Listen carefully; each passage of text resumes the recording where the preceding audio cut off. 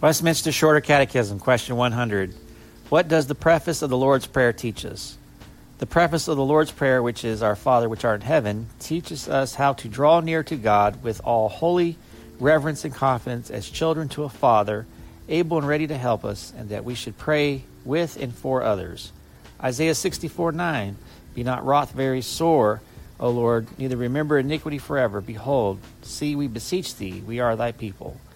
Luke 11:13. If ye then, being evil, know how to give good gifts unto your children, how much more shall your heavenly Father give the Holy Spirit to them that ask him? Romans 8:15. For ye have not received the spirit of bondage again to fear, but ye have received the spirit of adoption, whereby we cry, Abba, Father. Ephesians 6:18. Praying always with all prayer and supplication in the Spirit, and watching thereunto with all perseverance and supplication for all saints. Acts 12:5. Peter therefore was kept in prison, but prayer was made without ceasing of the church unto God for him. And Zechariah 8:21. And the inhabitants of one city shall go to another, saying, Let us go speedily to pray before the Lord, and to seek the Lord of hosts. I will go also.